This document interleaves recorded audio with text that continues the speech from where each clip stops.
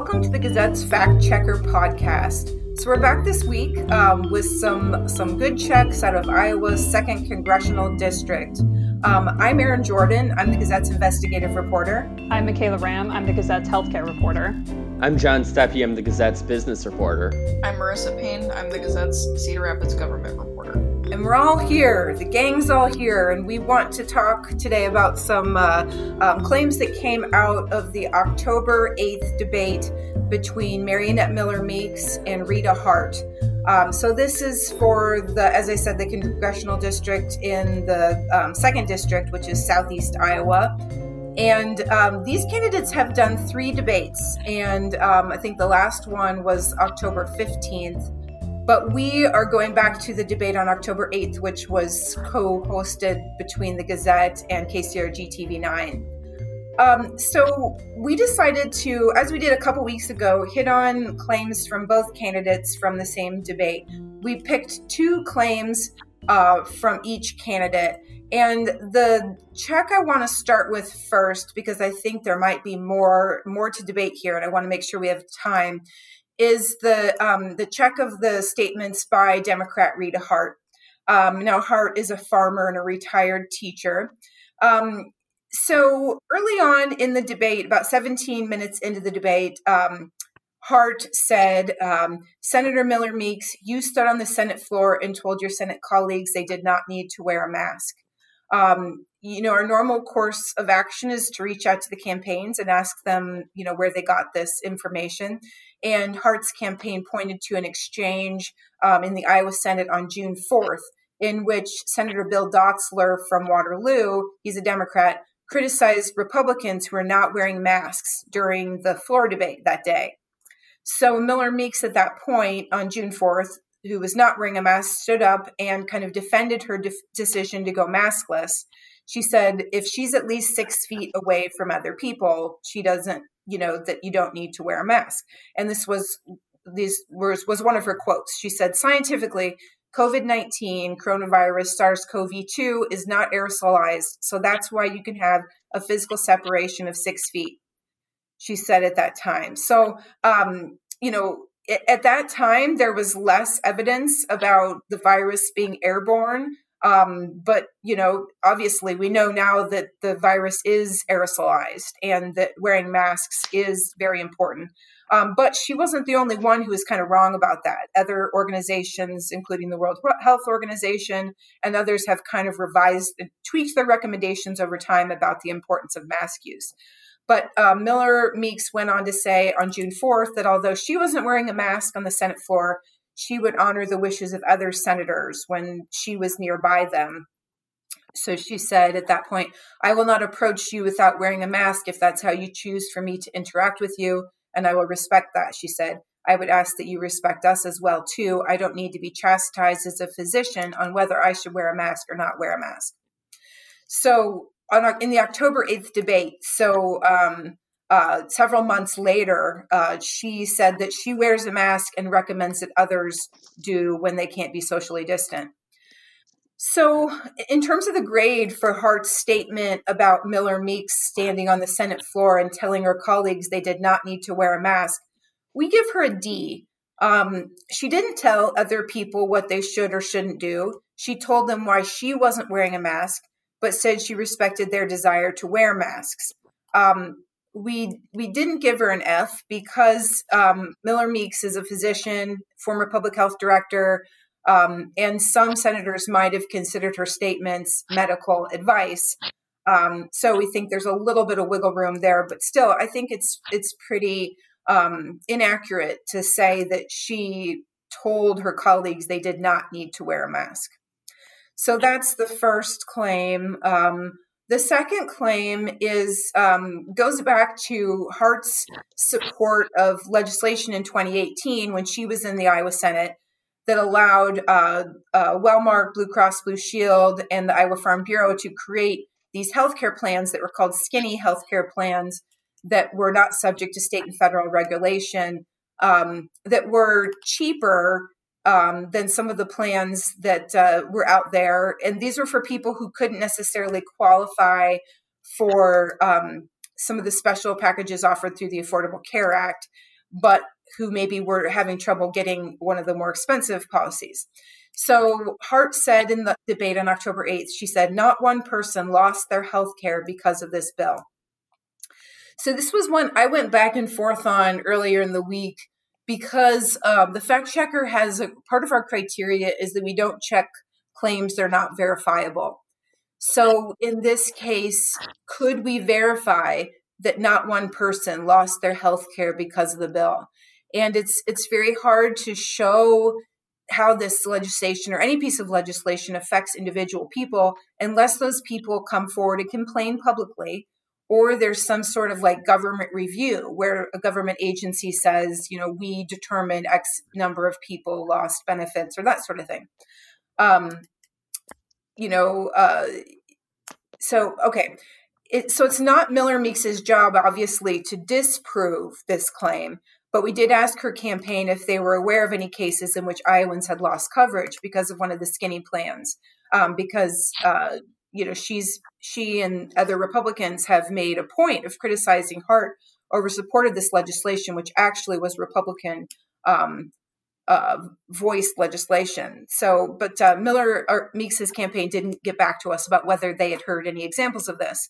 When I think Michaela interviewed Insurance Commissioner Doug Omen in December 2018 about Affordable Care Act enrollment, Omen said the new skinny plans were having minimal effect.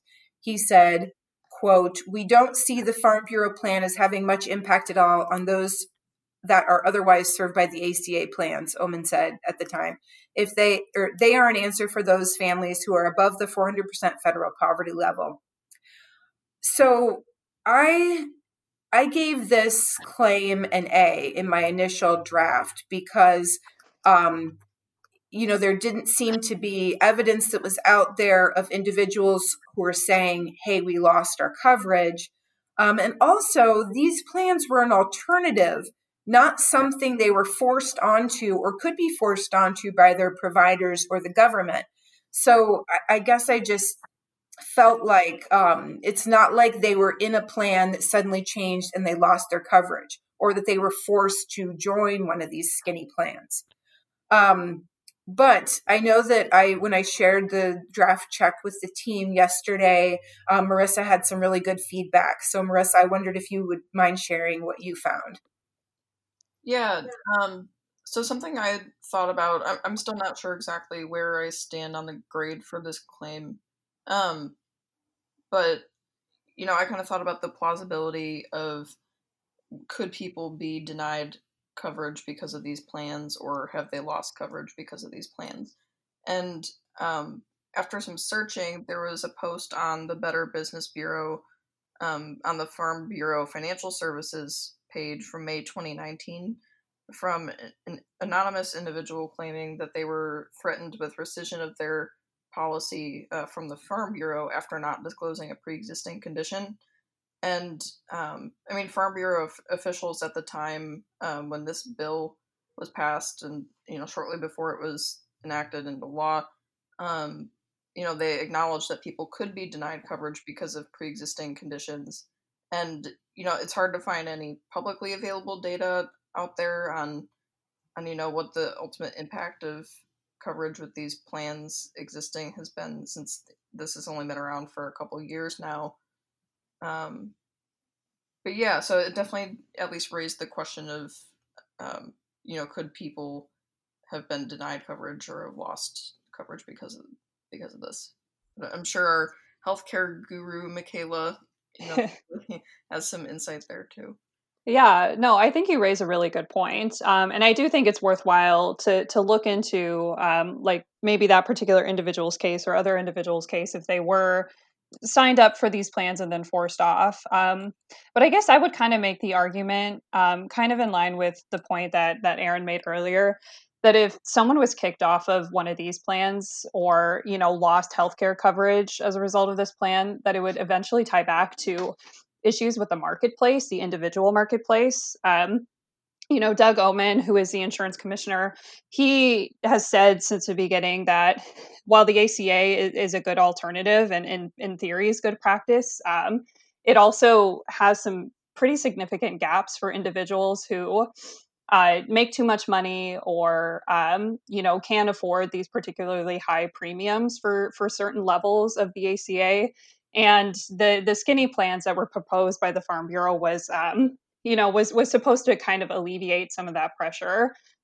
You could argue that they're not really a good option just because of the nature of these plans, but I guess I would argue that ultimately the issue kind of stems back to the marketplace, and that, yeah, as Aaron said, these plans were sort of offered up as an alternative to issues within the marketplace. Yeah, the hard part is, I think, because the Farm Bureau is a private company and these plans aren't regulated by the federal government, they decline to release data on how many people are benefiting from these plans, and that way we can't see really trends over time whether people have dropped on or dropped off of these plans. So that makes it really hard to really tell if people are kicked off on these plans regularly.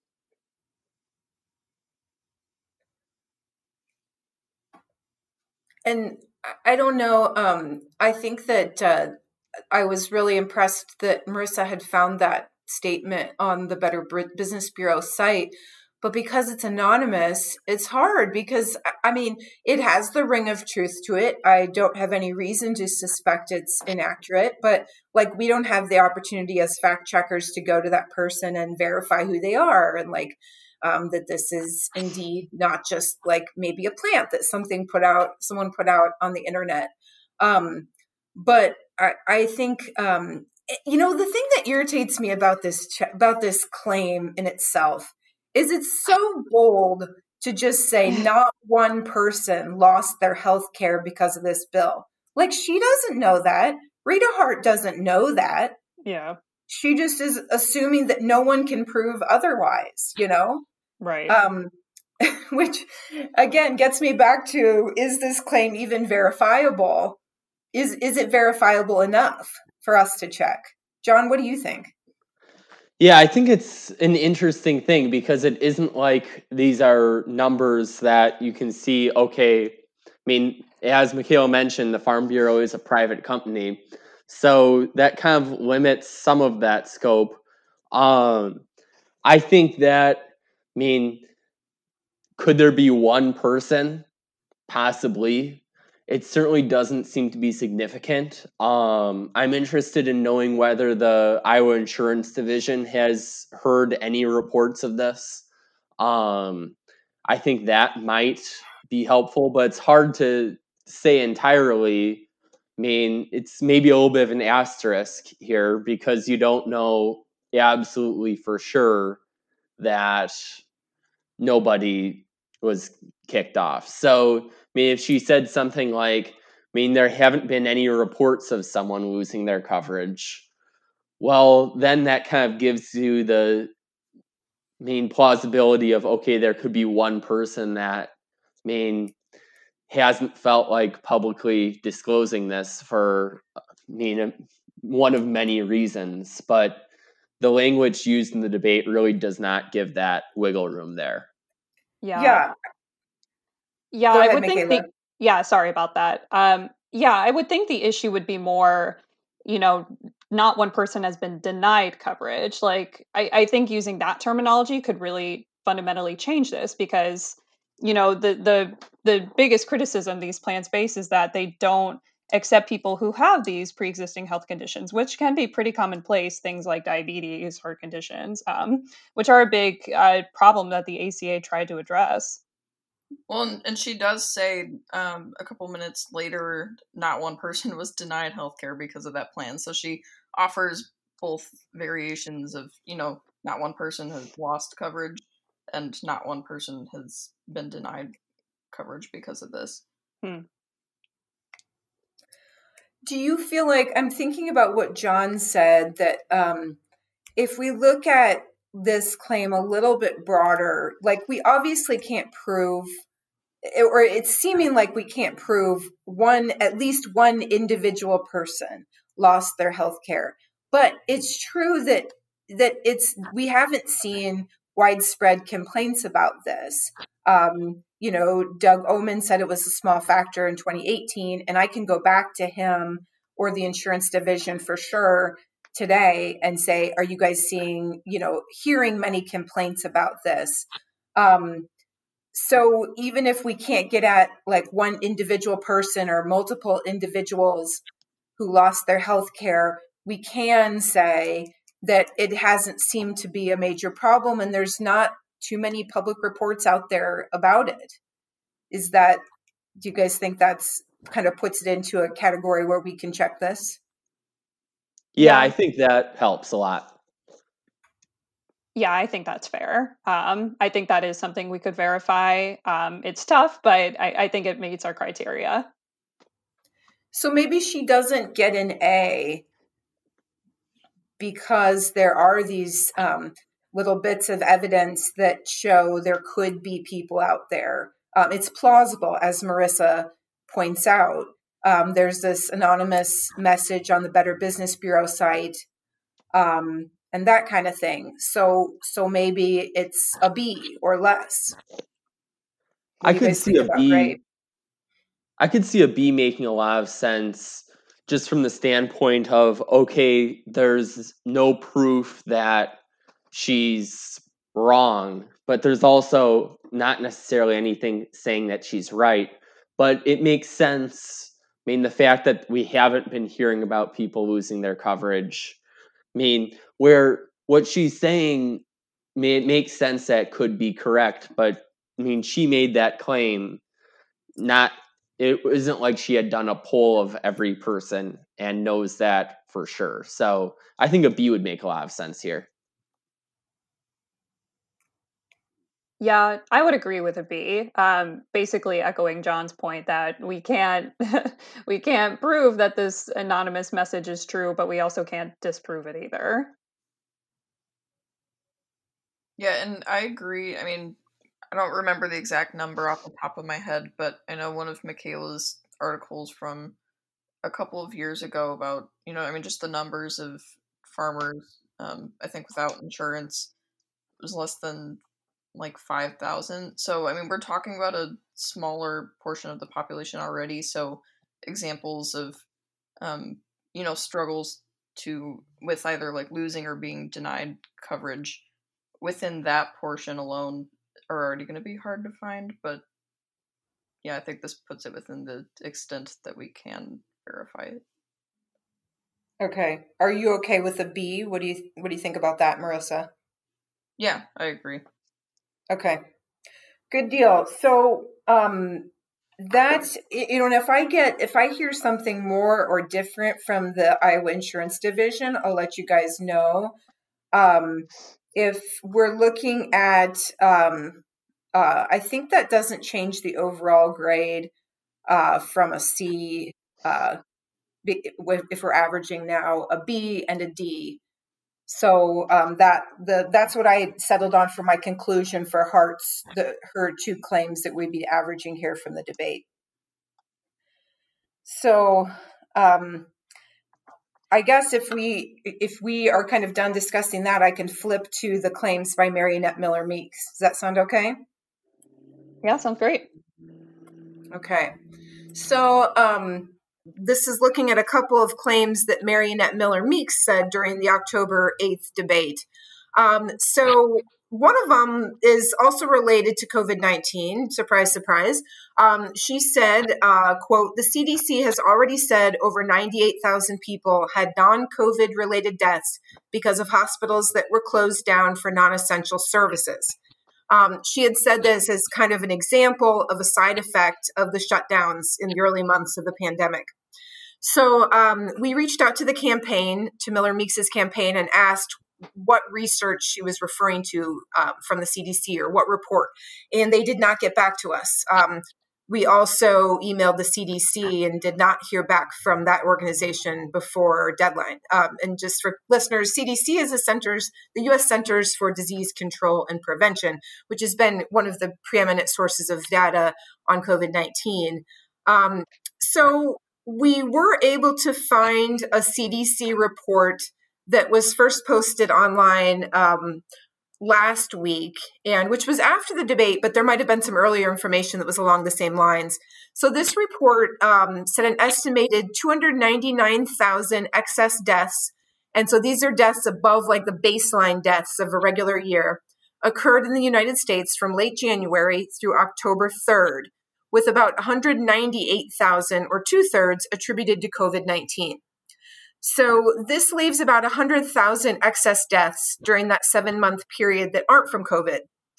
The report's writers say within it, quote, results inform efforts to prevent mortality directly or indirectly associated with the COVID-19 pandemic, such as efforts to minimize disruptions to healthcare.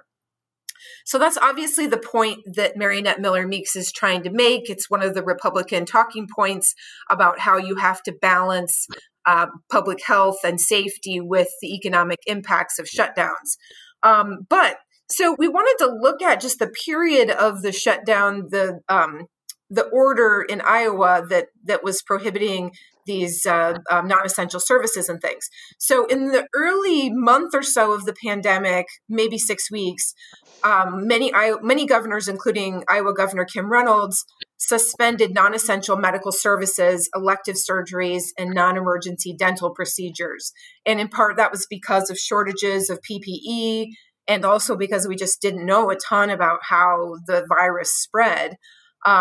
Iowa's emergency declaration was in place March 27th to April 27th, so about a month.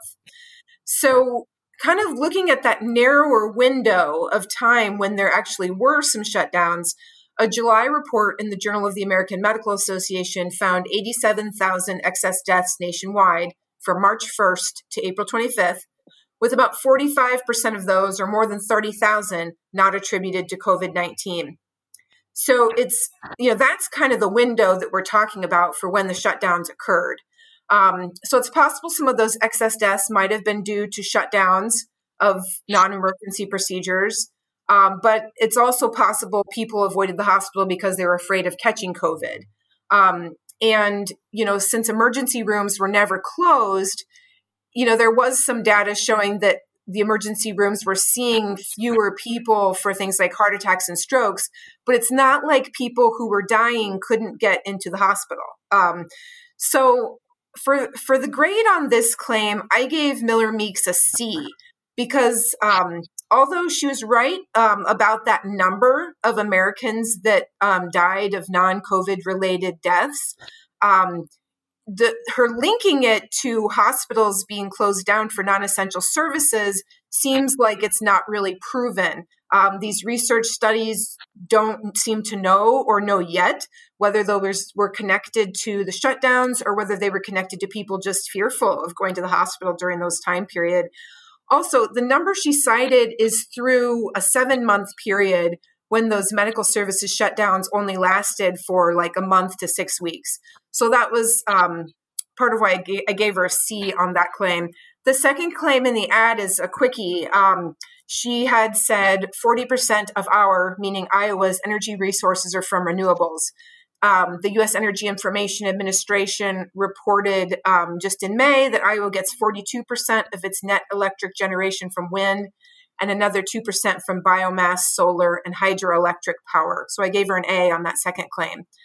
So I'm expecting I'll have some good feedback from you guys on this, especially that early claim. I don't know if Michaela, as healthcare reporter, what do you think? Yeah, totally. Like you said, I think most of my thoughts really kind of center on that first claim.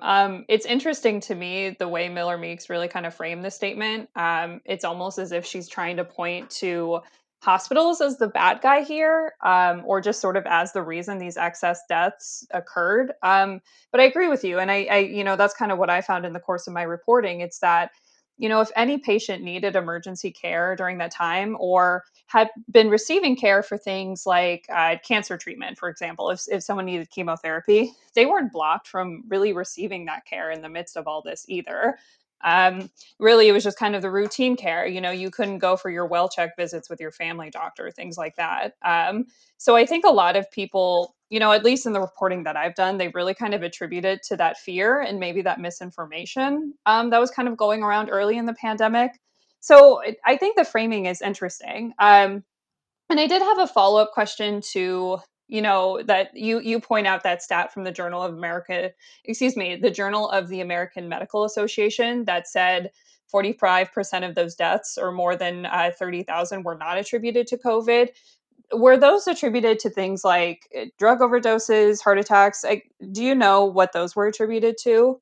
I don't think the report said. I can go back and double check, but I think it was more just like, I think there was a quote that I initially had in the fact checker that was something like, you know, this might be this, or it might be this other thing, or, kind of them saying that's not part of this study, but these are things that we might need to look into further. Yeah. Yeah, that's kind of the tricky thing about all of this, just because these are, like, I guess in the scheme of research, like 7 months is a really short period of time. And we really probably won't have solid answers on why these deaths occurred for a long time. But I don't think Miller-Meeks can really discount things that were happening in the midst of this too. We saw more people experiencing mental health crisis. People were experiencing heart attacks, but they just chose not to go to the emergency room, either because they were fearful of getting sick, or because there was misinformation about whether they could or couldn't go. So I don't think it's necessarily all on the hospital shoulders or on these lockdown procedure shoulders that these excess deaths occurred. John and Marissa, what do you guys think? I agree with Michaela. I think that there's a difference between saying that, hey, these people died because they chose that a lot of people didn't feel comfortable going to hospitals, and saying that they were closed when emergency rooms were open. So I think that's an important distinction to make there, because I think that does really change things.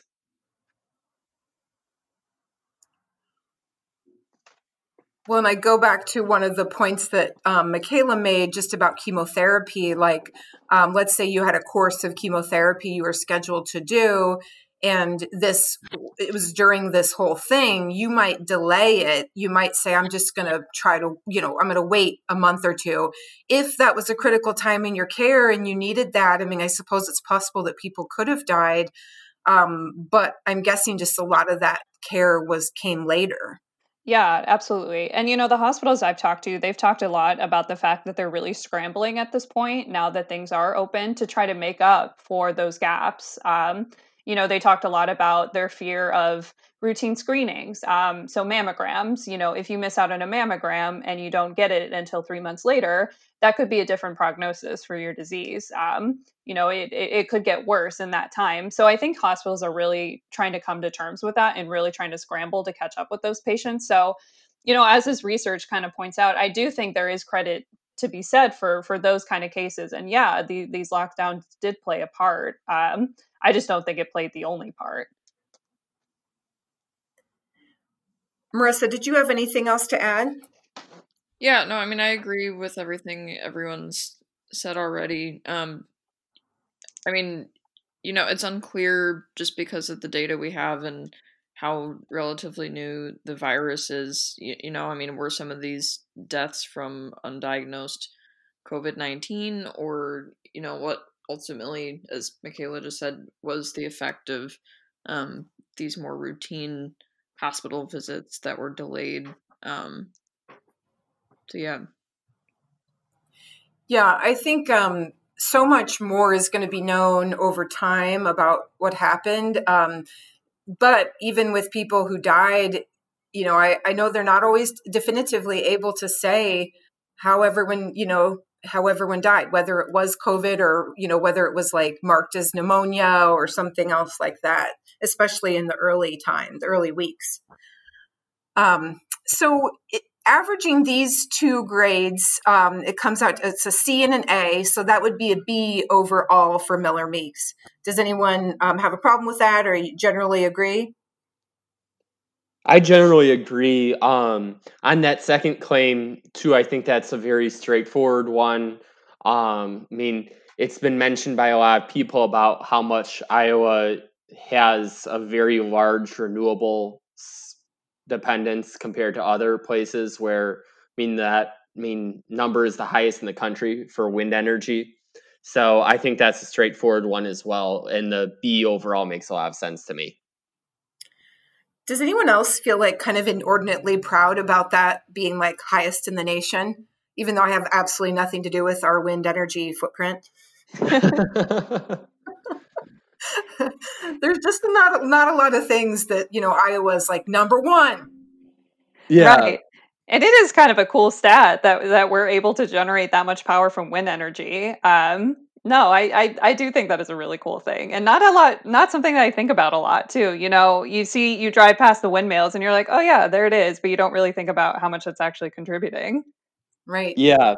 And it contributes to a lot of jobs too. It's, I believe, the most recent report from, I can't remember the exact name. I'm going to think of it in a second here. But I believe it's between 9 and 10,000. Oh, from the American Wind Energy Association. There It it is. contributes to 9 to 10,000 jobs a year for the state. So it's a Cool. big deal. Cool. The photos of the workers in like the tops of those things, though, I don't know what the phobia is called for fear of heights. I don't have that normally, but seeing those photos give me that phobia. Yeah, that would be a crazy job, but kind of cool. Okay, well, I think we're done for our checking, but I think we might have something lined up for next week. Marissa, do you have something? Yeah. So next week we'll look into an ad paid for by the DSCC on Facebook. It's just a 6-second ad that takes aim at Senator Joni Ernst, and it says Joni Ernst gave trillions in tax breaks to corporate special interests. She's not on our side. And that's referring to the 2017 Tax Cuts and Jobs Act. So, I'll be taking a look at that for next week and seeing what the impact has been with that so far. I have a feeling it'll take us longer than 6 seconds to talk about it. All right. Well, I think that's it for this week. The Fact Checker is edited by Craig Jamullas, and our podcast is produced by Stephen Colbert. Our music is Lobby Time by Kevin MacLeod. I'm Erin Jordan. I'm Michaela Ram. I'm John Steppe. I'm Marissa Payne. And we'll fact check you later.